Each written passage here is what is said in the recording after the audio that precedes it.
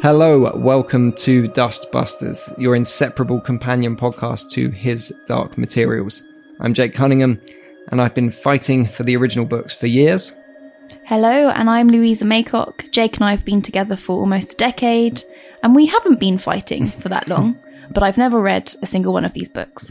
Penguin Random House support Dustbusters. They're the publishers of Philip Pullman's work. If you want to know what happens after His Dark Materials ends, then The Book of Dust, The Secret Commonwealth, which follows Lyra and is set after the Dark Materials novels, is out now in hardback, ebook and audiobook, read by Michael Sheen. Now, for this episode, although obviously we all bow down to the magisterium, sometimes an empire will do. This week, from the world's biggest movie magazine, we'll welcome online staff writer Ben Travis. Hello. Hello. I like what you did there. You're getting better at these. Thank you. Well, it's taken 7 weeks. I'm glad I've been able to write one intro that's okay. And Lou, as we've got someone from Empire, you've prepared something from a recent food film favourite for dinner after this as well. Yes.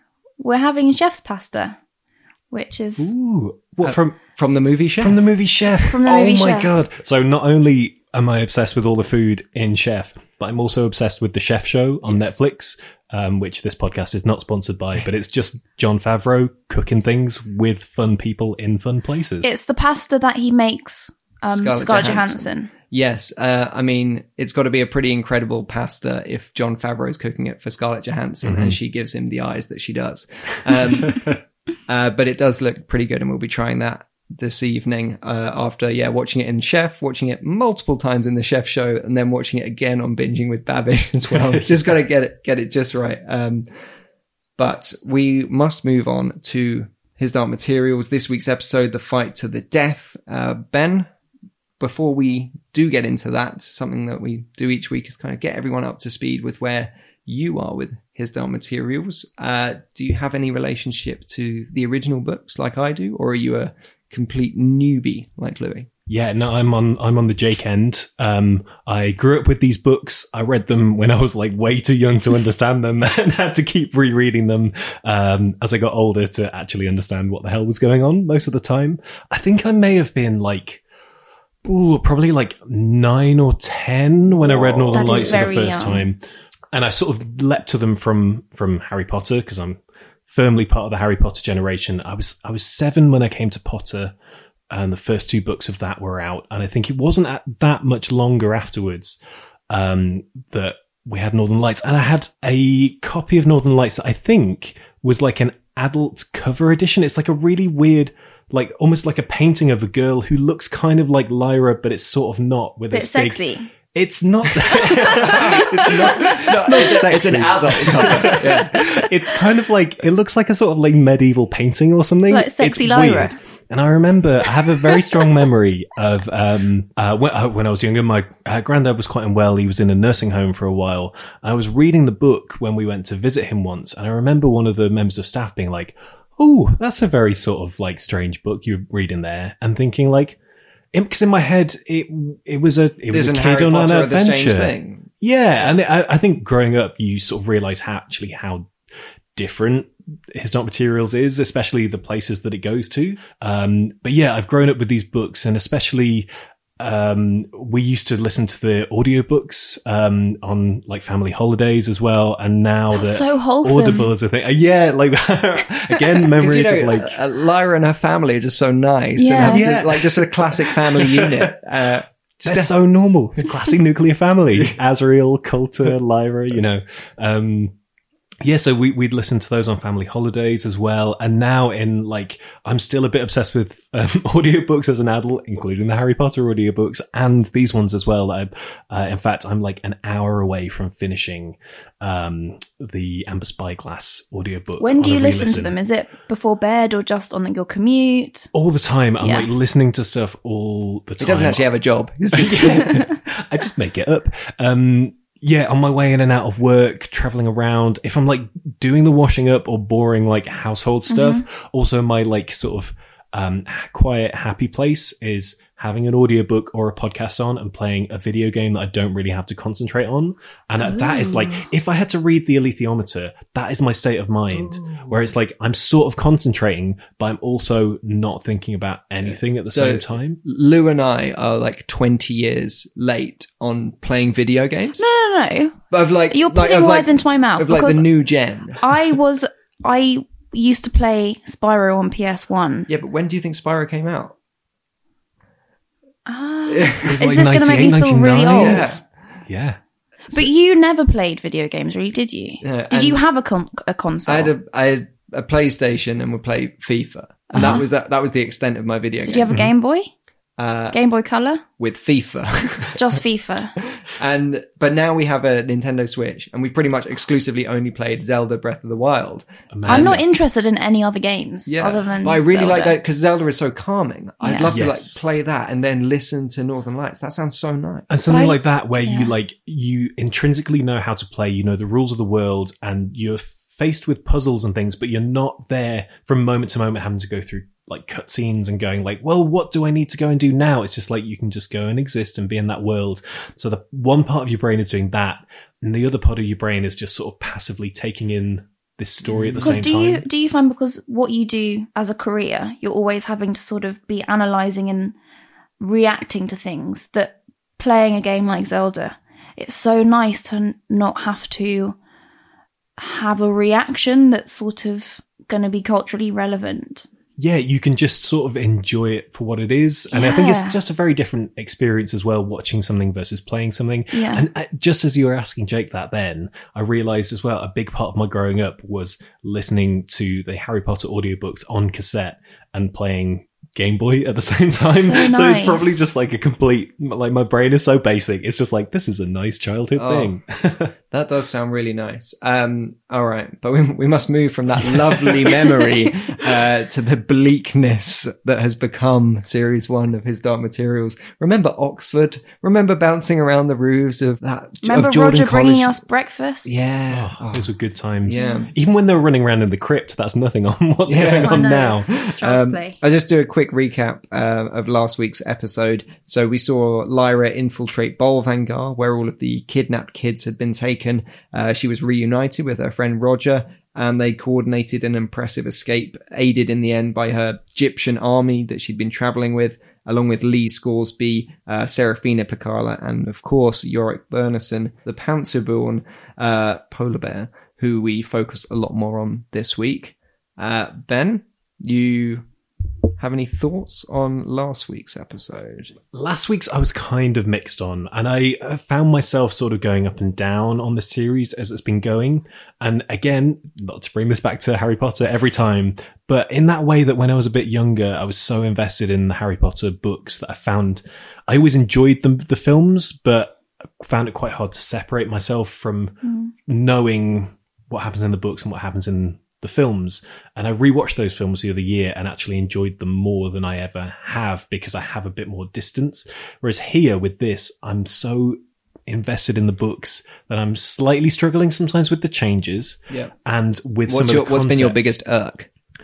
The Boreal stepping through the portal in episode 2, which I get why they did it, but was like whoa, okay, we're going here. And it's just because the thing that I really like is that I really admire how Jack Thorne has thought about how to tell this story, how to adapt this entire story for the screen, for this serialized sort of adaptation. But at the same time, I love how the story is told in the books, and I find that incredibly effective. And the fact that they're telling it differently, it means that some things that hit you in such a major way in the books, they're inevitably not going to be done in a way for the screen that's going to hit you in the same way. So I've sort of resigned myself to the fact that I'm not going to feel the same way. Yeah. And so with last week's episode, the attack on Bolvangar is it's like, it comes about 2/3 of the way through the book, but it is almost like the sort of action climax. Weirdly, yeah, when I think of Northern Lights, I think of that in a way as the finale rather Yes. than Svalbard. Yes. And I think we'd only just got there, and then everything happened like really quickly. I found it a little bit too fast moving. I wanted to spend a little bit more time with Lyra in that institution, so that when she breaks out and breaks everyone else out, you can feel it more. You feel that. Well, it's like with any prison escape film, you need to spend the time in there to get the reward of getting out. Exactly. Yeah. And I think part of the storytelling of that as well is you're in there and you get to know the daily routine. You see when your outs are going to be. You work out your escape route from there, which is kind of what happens in the book. I feel like in the book, she's in there for a little bit more time. And I understand that you kind of just have to power through. So that was part of it. And there were just a couple of things I completely understand, from just a budget and production point of view, that you can't do all the demon stuff all the time, but there were little character notes in there that I felt like when Lyra and Pan are nearly cut from each other and she's not looking at Pan, she's screaming out the window for Mrs. Coulter, was like ooh, you should be looking at Pan at this moment. And then when they had that scene with Mrs. Coulter afterwards, her and Pan should be like all over each other. This is your soul. This is your essence that was so nearly cut from you, and the sheer relief that you're still together. So there were little things like that I just thought it was hard not to feel that while watching it. But it is still impressive to see this story being told generally, like, properly in a really good way. Especially, I know you've mentioned the film a couple of times and how much that has to skirt around things. So the comments from last week and this week that we'll get into as well are certainly all about pacing and structure and things feeling like we're just powering through them. And I think after this, Lou and I are going to watch The Golden Compass, which I don't have much memory of. But to think how they would have been getting all of this into the runtime that had, I have no idea. It's mental, isn't it? It's crazy. I've never seen the film at all, so I have very little memory. Yeah, of the this film. is it. I think it's going to be really odd to watch it, but I'm really looking forward to it. But let's move on to the fight to the death. That's this week's episode. So after falling out of Lee Scoresby's hot air balloon at the end of last week's show, Lyra is held captive at Svalbard, the court of Jofa Ragnarsson, the new king of the bears. She has to negotiate her exit along with Yorick's return to the throne before she can go and find Lord Asriel at his laboratory. Meanwhile, in our world, Lord Boreal continues his investigations into John Parry and his family, this time featuring a home invasion.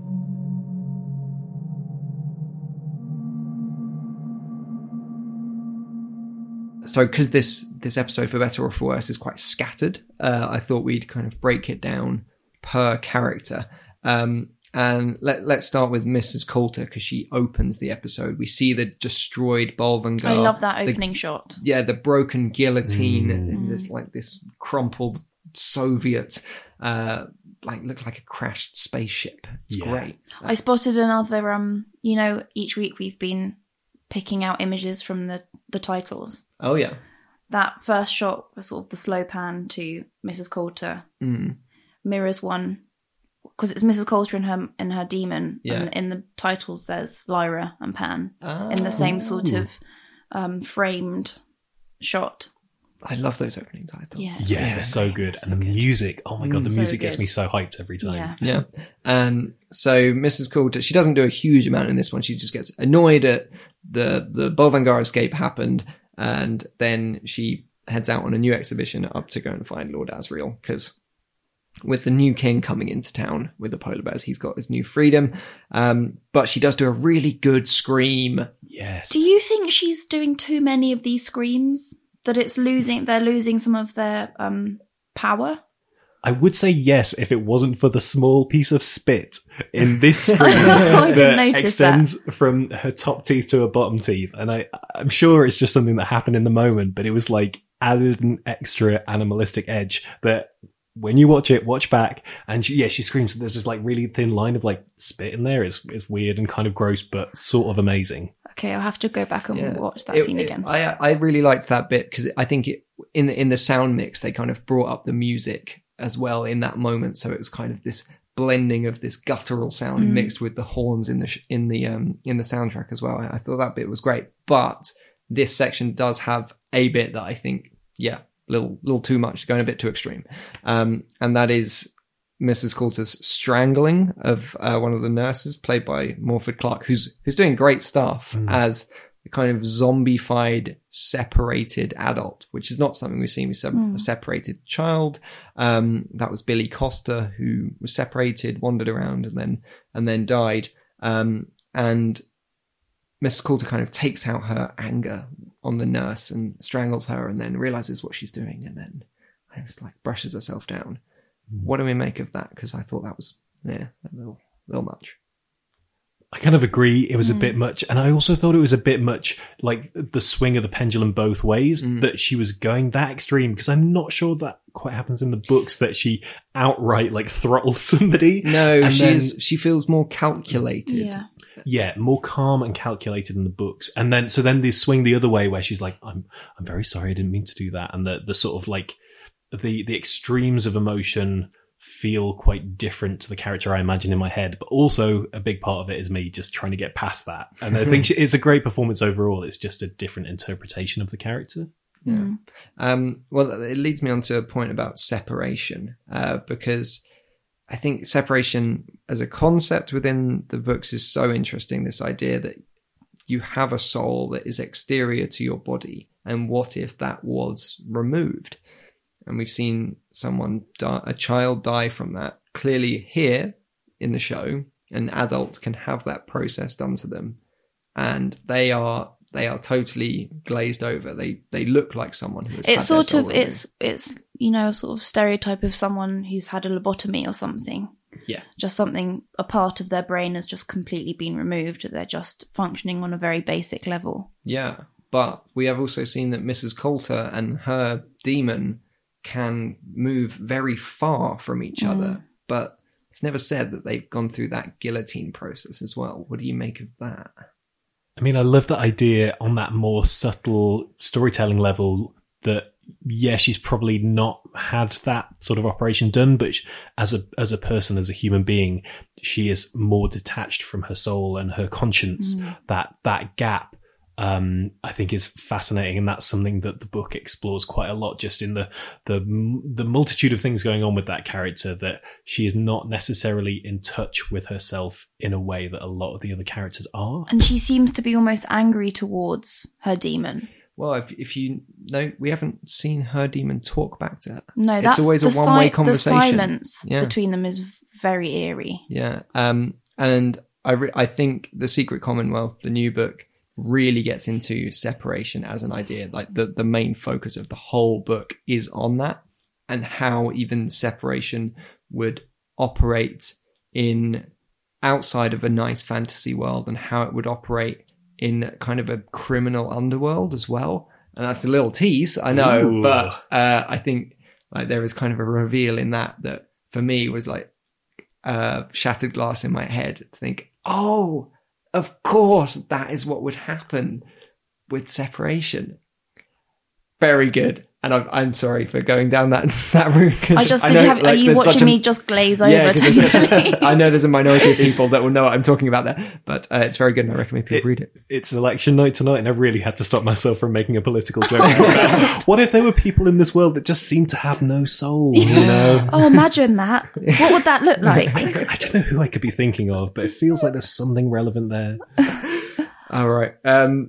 So we will leave the tyrannical leader, Mrs. Coulter, and yeah, as you say, there's no one that could be like. No. Shall we move on to nice Will instead? Oh, Will, a tonic for the evening. You're a fan of Will. You're a Will fan. I love all the Will stuff. I think partly because, well, he's really great. I think it's. I thought you were going to say, and I'm really great. I'm really great. I just like relate to him on that level. No, I think the partly it's that Amir Wilson, who's playing Will, I think he's just doing such a good job of it. And also, I think as we're going to get into the pacing, everything they've done with Will so far in the show is like one chapter of a book that may not be Northern Lights. And I think the chance to spend time with that character and really care for him, and the sheer empathy that you feel for the situation that he's in, I think is huge. It has such a human effect, which I think is also what happens in the books, because he's not in Lyra's world, and you can get swept up in the adventure and the fantastical nature of Lyra's world. And then when you crash back to our Earth, to our world, and he's a kid that you sort of, just in that being from our universe, you instantly relate to him a little bit more. I love that stuff. And I think as much as I felt uneasy at first about them starting to bring stuff from the Subtle Knife into the series this early, I actually think it really nicely contrasts with how fantastical Lyra's side of the story is going. Yeah. And really, we haven't been shown a lot of the story of the Subtle Knife. Where Will ends up at the end of this episode is basically where he's introduced in the books. Yeah. And then we learn things that have come before that. So what we've been seeing in episodes 2 onwards of Will, we learn through kind of flashback exposition stuff. But what happens to him at the end, that's where we join it. And everything they've sort of done with him so far is fully, I mean, obviously because this is what happens in the books, fully what I imagined would be the opening 10 minutes of the first episode of series 2. But they've spent a lot more time and a lot more care in bringing him into the story, which I think is a really interesting and kind of smart move from Jack Thorne. Yeah. And Lou, when we first met Will, you were kind of head over heels. I like this guy. But you're not so keen on the Will stuff in this episode. I think it's, more we're just always circling back to the pacing of it. I just find it becoming increasingly jarring. I find it becoming increasingly jarring that I feel that neither worlds are given enough time for me to feel strongly about anything that's happening in either of them. Yeah. I think that it's a risk, like, because you introduce him in episode 2, you're not going to be telling so much of that story, so you've really got to spread it thin across the episodes. Like, for instance, last week we only had one scene, and actually it was jarring to have that scene. That scene was, the more I think about it, the more it had no place being there. And would it have served us better to cut that completely and put it in either the prior episode or this episode, so we can just feel a little more invested in that?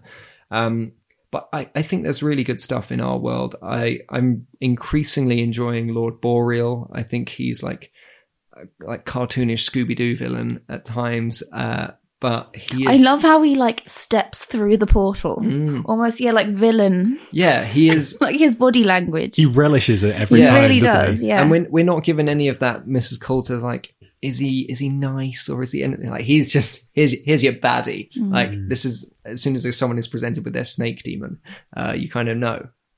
There is still a part of me that resents him being given so much screen time and story time when, as we're going to talk about, other things feel slightly rushed. And I feel like his character is one of the main things in this show that's been massively expanded. And I feel like, kind of like you were saying there, that he's just evil. He's just a sort of evil dude who's hopping between the worlds. And I feel like we understood that from quite early on in the season. So why spend so much time? Yeah, I want to spend less time with him because I feel like there's other stuff that could be better explored with that time. But it is interesting just seeing how they've decided to tell that side of the story. Yeah. So he kind of forces his way into Will's house. He manipulates his mum. He plays on her mental health troubles, which he's aware of by revealing his snake demon from his chest. And obviously that sends Will's mum down a spiral, and just the idea of someone purposely manipulating your own psychosis is just so horrible. I know it's not a big moment, but that in terms of the evil things that we've seen in the show, that one really irked me. And but after that, Will's mum went and met him at school, and she's worried people are coming to break into the house or steal the letter. So Will takes her away to Mr. Hanway, his boxing teacher, who we met a short while back. It's played by Ray Fearon, who I think is lovely. He just seems really nice. Just a chill dude, you know? Yeah. I can't wait until people in series 3 meet the character that he voiced in the radio version, because it's something else. I'll tell you, Ben, afterwards who that is. Okay. But what I think is interesting, in the books, Will leaves his mum with his piano teacher. Oh. Which is very different to boxing. Well, piano is more feminine, isn't it? Boxing is more manly. Yeah, I I always, would have loved that to have been a detail included that Will played the piano. yeah, I always found that really interesting with Will, that it was a piano teacher, because we know him as a physical threat, and that's, you kind of get that, and then the piano thing is this like nice little artistic flourish. But I suppose they established Mr. Hanway in a previous episode, so it makes sense. Yeah, it's like the Tony Costa of it all. The, like, if we're going to have to conflate characters, let's do it in a way that dovetails with the story, how we're showing these characters. Because I quite liked that they introduced that boxing scene that he has a couple of episodes ago, because something that maybe will be important is that he's a sort of a bit of a fighter of a character. So I sort of understand why they did it, but I agree with you, that sort of slightly softer side of him, that he has a sort of creative side. We'll see him, I'm sure, like shield himself, but really have quite a philosophical mind and approach to the world and worlds beyond him. But we do leave the episode with him showing himself as a fighter. There is the home invasion. Whilst he's there, he's protecting these letters from his dad, and Will kills a man. What did you make of that, Louis? He had to do what he had to do. Well, because it's really important, ultimately, that Will kills someone. The way that becomes introduced in the books is quite a surprise. It's quite casually introduced and for odd reasons. But would you actually, I suppose something that I've always thought about when I've read that moment is he actually the killer? So in that moment, do you think Will is a murderer? Well, technically, yes, but it's a sort of crime of passion, I guess. Mm-hmm.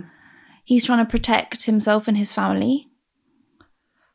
It's an ethical conundrum you'd have to... Yeah, and so... And he has some help. Yes. Because the guy trips over the cat. Oh, yes, this was something that I was going to say. Is that Will's demon? The cat? So there's no demons in that world. Oh. It's our world. Yeah. It's our world. Oh, but I was thinking, imagine if the cat was Will's demon. But, Okay, so I mean, who's the the cat cat? still helped him out, I suppose. Who was the cat then? That's Moxie. That's Is- Moxie the cat. Is Moxie the cat a big player? Or? Moxie the cat is like... I mean, she's a murderer, so Yeah. I guess a sort of big player in that sense. Yeah, I mean, get Moxie in jail, you know. That's spoiler alert. That's what the rest of the series becomes about. Trying to pin this murder on this cat. Making a Moxie. The Netflix documentary coming soon. Binge it over Christmas. And we leave Will going looking up at the window where his mum is in Mr. Hanway's house, and then deciding that, well, he's a killer now, so he's got to go off. And who knows where he might go? You know, what other stories could there be to interlink him with? Can I just, while we're on the Will stuff, I just need to raise my one beef with the Will stuff. We've had no beef so far in this episode, so this is the one beef. Yes. Will's house. This Grand Designs house. Yes. Where Amazing does this come spaces. from? Yeah. I mean, it looks like an inside of a catalogue. And I really imagined him in my head, and I don't know how much this is described, just living in a normal, like, terraced house on a street. Yeah. That he's sort of, even from a slightly disadvantaged background, being a carer for his mum and his dad being out of the picture. So it just rankles me a little bit. It is very stylish, isn't It's it? so stylish. Imagine living in that house. I wonder whether it would have been a smarter choice to make him, the setting, their house, a little bit more just A little bit plainer. generic, a little bit more neutral, rather than... Yeah, you were saying, Ben, that the joy of coming to this Will storyline is that suddenly we're in our world, and if we can make all the elements of that feel as normal and grounded as possible, and it... Because I've never been in a house that looks like that, and it's not really one... Isn't it on... Is it on stilts? It's like raised up, and it's got a big, long, fancy driveway, and it looks unlike most houses you'd see in any place. Especially in Oxford. Yeah. Yeah, and Oxford's not cheap. Yeah. Okay, but that's where we leave Will. We'll quickly cover Lee's scene. Lee has a tete-a-tete with Serafina. I've never Piccola. heard you use that phrase before. Had a certain je ne sais quoi. Well, maybe a little romantic language is right for this scene, is it not, Louis? Because I feel like you're ready to write some fanfic, aren't you? No. If you see me doing that, I'm cancelled. You're not shipping Lee and Serafina. I don't ship them, but I do think they have great chemistry. Yeah. I don't think her and Vadakorum are that believable. Do you think Lee's scoring be later. What? I don't know. Yeah, I mean, I like it when we get them on screen together. Right, okay. Are you saying that Serafina Pekkala is sort of superficial because she doesn't fancy the old beardy guy that she used to be? He's a handsome whereas now, man. sort of young, fairly handsome Lin-Manuel Miranda twirls in with a moustache, and they're all up in each other's grills. But do they have history as well, don't they? Yeah. What, Yeah. Father Coram and Serafina? No. Serafina and Lee. Well, not as much as her Having and a Father child Coram, together yeah. and the child dying, yeah. But I think that's fine. I think the writing in this scene between Lee and Serafina could do with a little touch up. It kind of feel like these lines have been carved in stone tablets rather than on a page. It's very much like, this means I need to fight again. Yes, a It's great sort of war is coming. Generic, pompous, fancy, Yeah. tropey stuff. It's Like call to arms type. it reminded me of the Cate Blanchett voiceovers in Lord of the Rings. And I think she's giving it that kind of delivery. But I do like this Serafina. And I do think elsewhere, for me, when Lynn's Lee steps into the story, it actually breathed a lot of like normal life into it for me, because I think some of my feelings about the early episodes is that it did lay on some of those fantasy tropes a little bit thick in the dialogue. And when you get him coming in and just like having a chat with Hester and sort of being a bit more normal, that grounded the story a lot. So it was a bit of a shame in this episode to see him. You want him to that. come in and just give it some life and give it a bit of fun as well. Yes, But we could just use more of him as well. Yeah, so you're definitely becoming more of a fan of Lee, because when he was first introduced, we weren't so on board with that. Yeah, I think maybe. You like Lynn? Yeah, you don't know what you've got till it's gone. Yeah. But we must leave Lee behind, much like Lyra did by falling out of a balloon. Right, you couldn't hear that, but there was a dab. I just dabbed, sorry. Yeah, I'm glad the apology is on my. Lyra falls out of the sky. She's met by one of the other polar bears. She's imprisoned. Can I just, when the other polar bear came into sort of silhouette, you know, I have an issue with the armor. Yeah. For some reason, to me, it's just very comical. Yeah. And the helmet looks so much like, the first thing that I thought of when I saw it was that, you know, all the helmets that you see cyclists wearing now with the camera on the top. Right.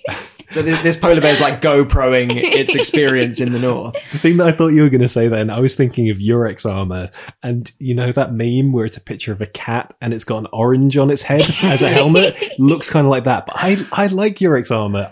This episode needed more armors on the armored bears. Yeah. Yeah. I know. But then they take it off to fight. Weird, yes, when They it's take meant it to be off to their fight. soul.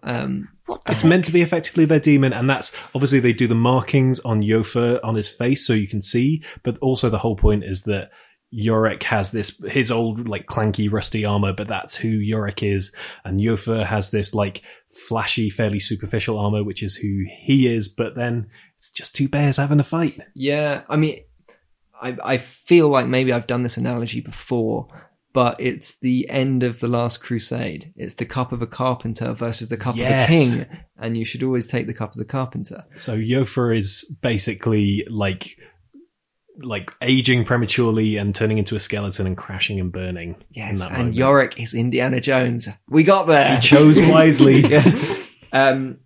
But backtracking by like 20 minutes or so. Sorry, I could probably push that like too far plot-wise.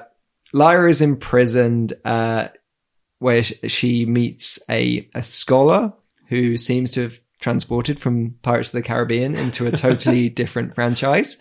Like there's a spinning shot of him above the head, which is like the crazed shot of Bruce Campbell in Evil Dead 2, like the way that he's smiling and kind of glaring into camera. And it's slightly cartoony, and it's just like, here's your classic insane prisoner.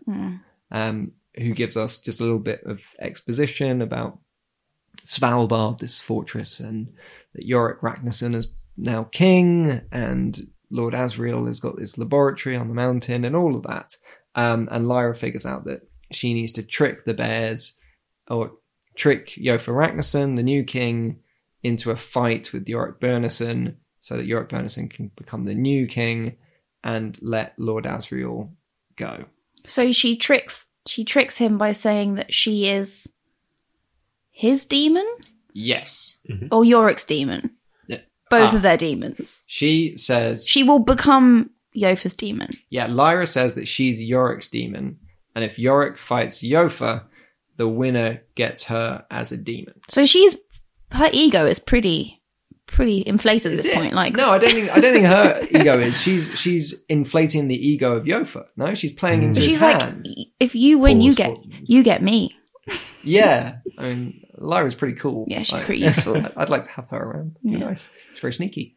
The thing I loved about this scene, and I think something actually the episode does really well, is that there are quite a few scenes, including this one, where you have just two characters talking to each other for like 5 minutes in a way that, if we're talking about the pacing and the characterization, really works in a lot of ways.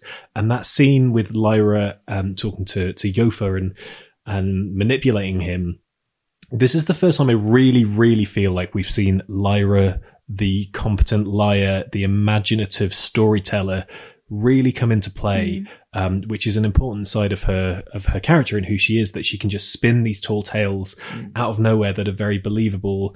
And you see it in small ways, like when she calls herself Lizzie in Bolvanga, and it just sort of comes straight out of her. She's not thinking about it. There's no moment where she goes, oh, I have to come up with something. Yeah. So when she's in front of Yofa and she just brings this mad story out of nowhere and he falls for it hook, line and sinker, I thought they actually did that really well. Yeah, and they set up like loads of episodes back, like, oh, you cannot trick a bear. That's something that they all know. They can see the truth. Well, maybe if you've got a truth-telling device, you know how to get around one. And this lovely idea that he's a bear who's sort of desperate to be more than just a bear, and therefore he is trickable. And well, Lyra says, I think you're a new god. And I think that's a very Philip Pullman just takedown on the idea of a god, that a god would be someone who seeks power, who is vain, who just wants gold and luxury. Like, that is what the show as an idea would view as a deity.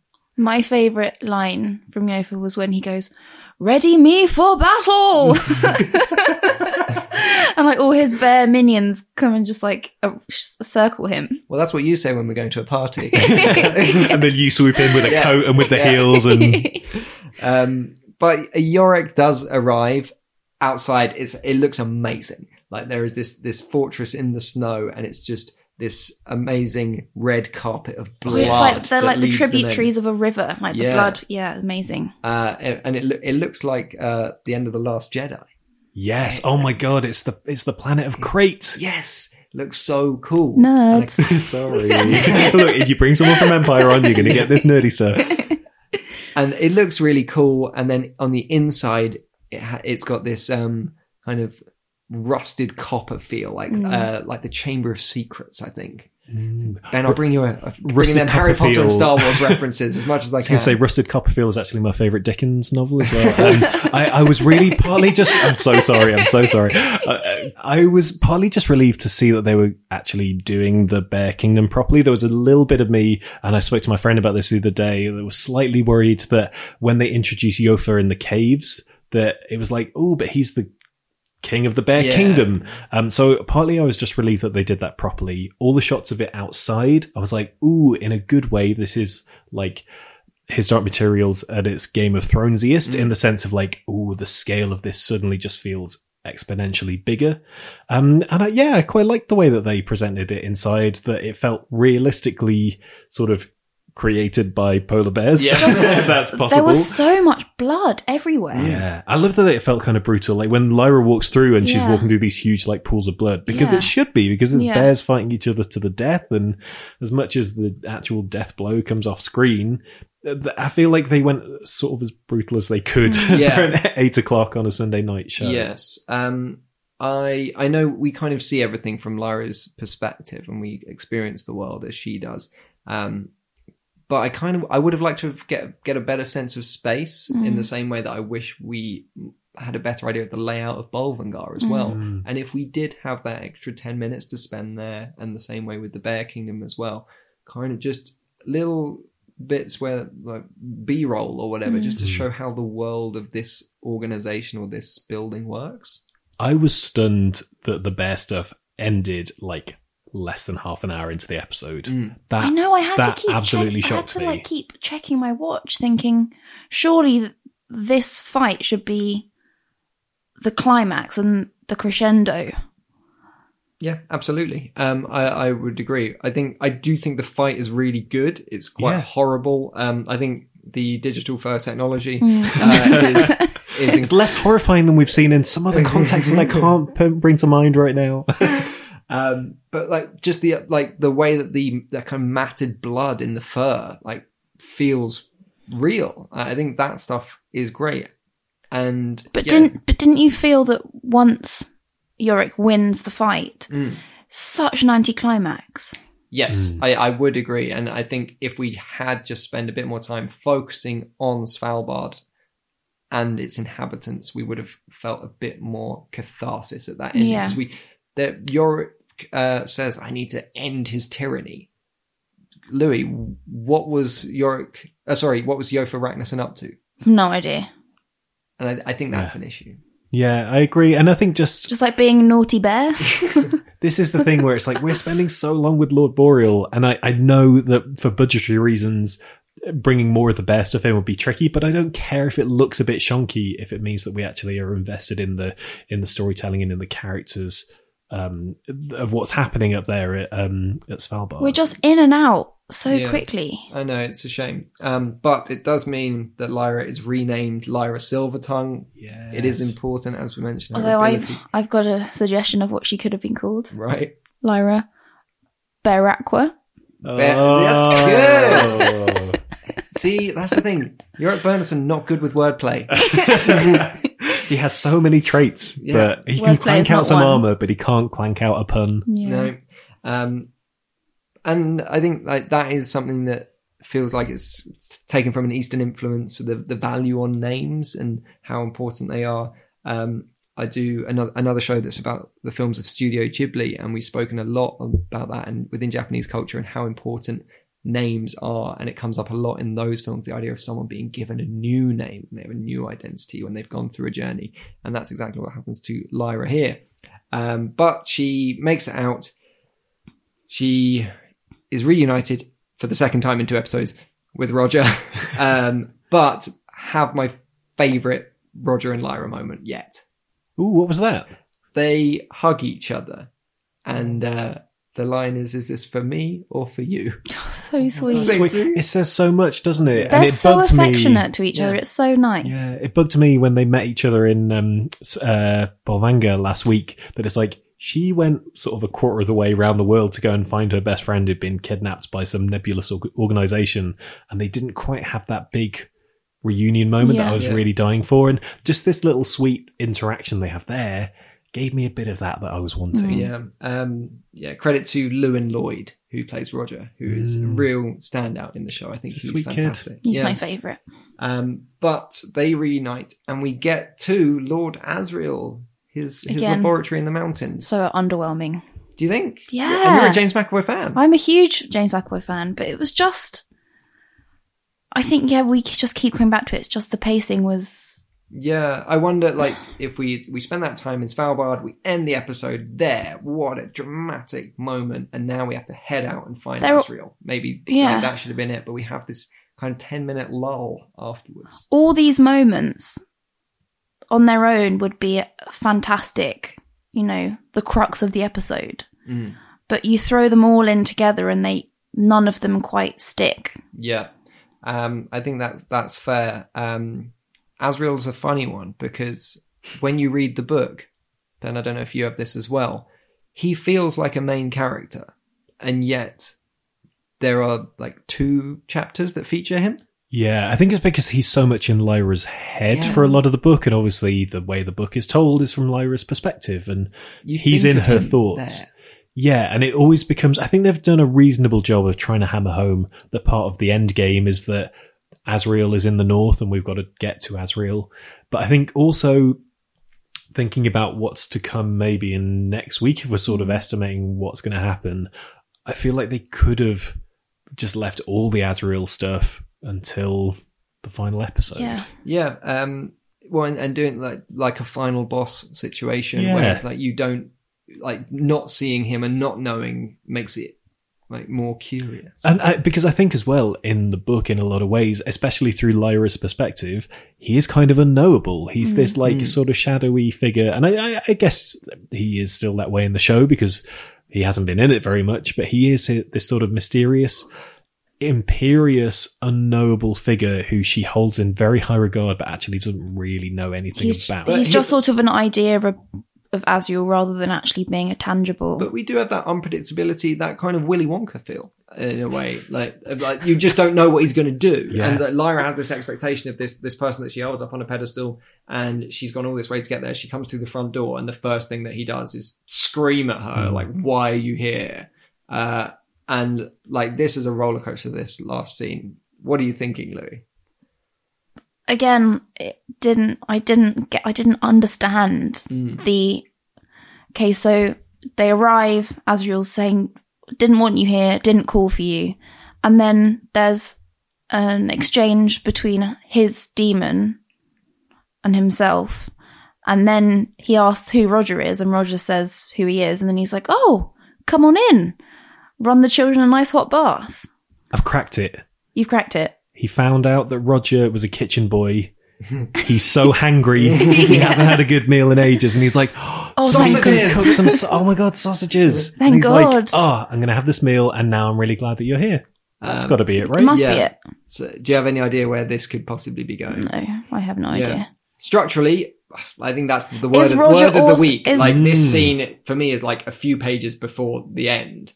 Yeah. But we've got a whole other hour after this to see. I'm really curious what's going to be happening. So is this a loaded moment? A loaded scene? I mean, that's for the viewer to make up their mind about. I suppose. As someone who hasn't got a foundational knowledge from the text, it could be throwaway or it could be... Did it feel jarring? Yeah, because you wanted, like, to see Azriel, it needed to be like a sort of choir singing, like a brass band type moment.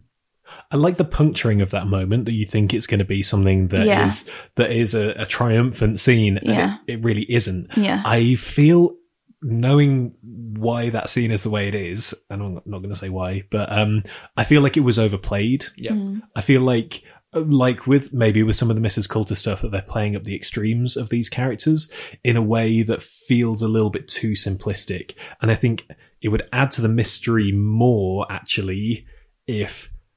I feel like there's a way of doing that scene that is a little bit more subtle, and I don't know if that's entirely in the writing or if a lot of it is in the performance. But yeah, knowing why that was the reaction that he had and the change in the reaction that he had feels a little bit too simplistic at this point. Yes. I just hope in the final episode, we get Mrs. Coulter and Azriel in the same room, because there's a line that she delivers towards the end of this episode where she says, I can smell his next move, which is just so exciting. Wow. Just to delve in and see a bit more of their relationship and their beef with one another. Yes, absolutely. Ben, you mentioned this is a moment that is kind of should be triumphant, but doesn't quite stick the landing. And maybe that's a perfect place to end on this episode. Oh, see what you did there. But we must move on to a little section that's the deepest of the show, where we like to talk about our inner demons.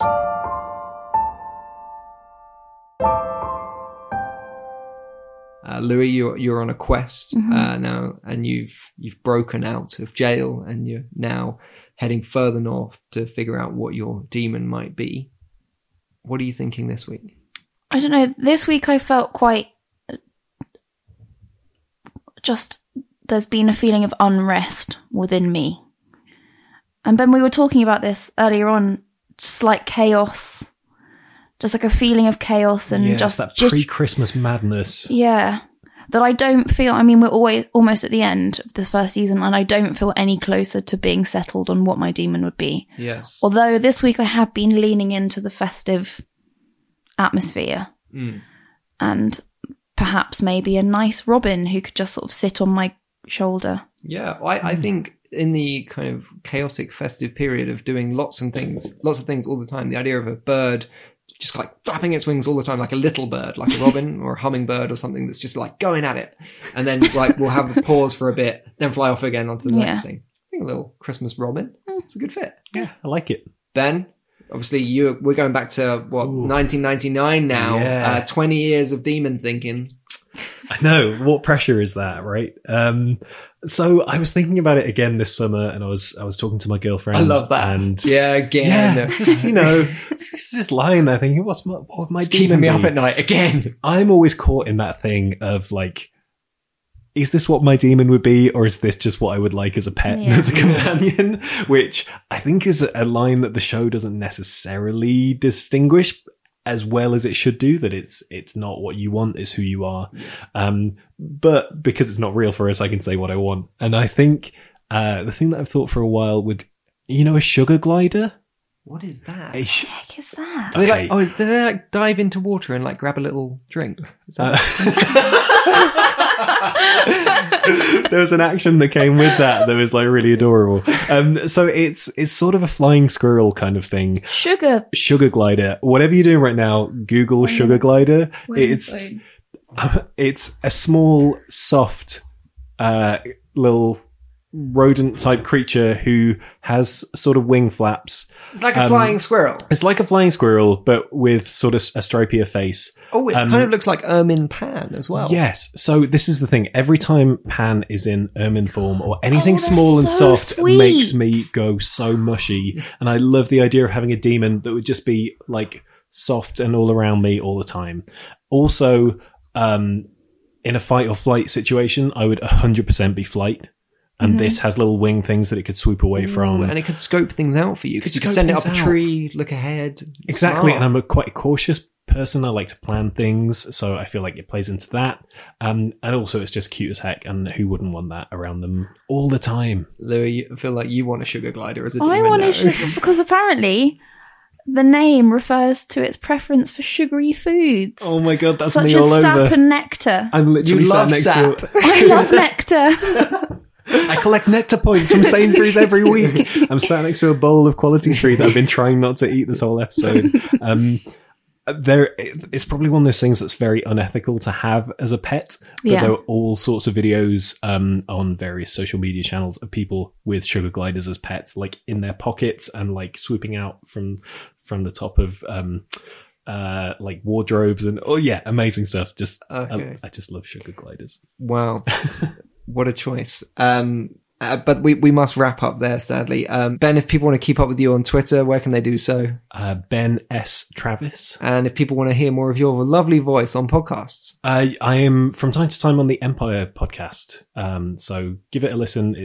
We do a weekly show that's just rounding up film news and film reviews and answering questions from listeners. And we also do spoiler special episodes as well, delving into sort of either big blockbusters or just interesting films, and we'll have interviews with directors and writers breaking down the big spoilery stuff. Yeah, and at the time of listening, you've got a Knives Out one coming imminently. Yes, there is a Knives Out one that is imminent, and sadly, I don't think we have a guest, but we will be doing a big Star Wars breakdown after Episode 9 comes out. So yes, come back for more of that. Amazing. And Louis, people can find you At Louisa Maycock. Yes, and I think after tonight, I'm going to be thinking of maybe we should make a thread of all the foods that we've cooked. And all you have cooked. And all the demons. Yes.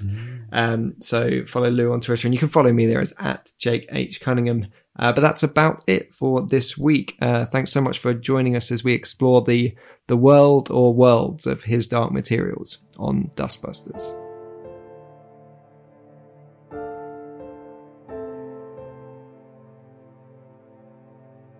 Dustbusters is produced by Jake Cunningham, that's me. Our music is by Dan Yakino, and the show is edited by Jamie Meisner.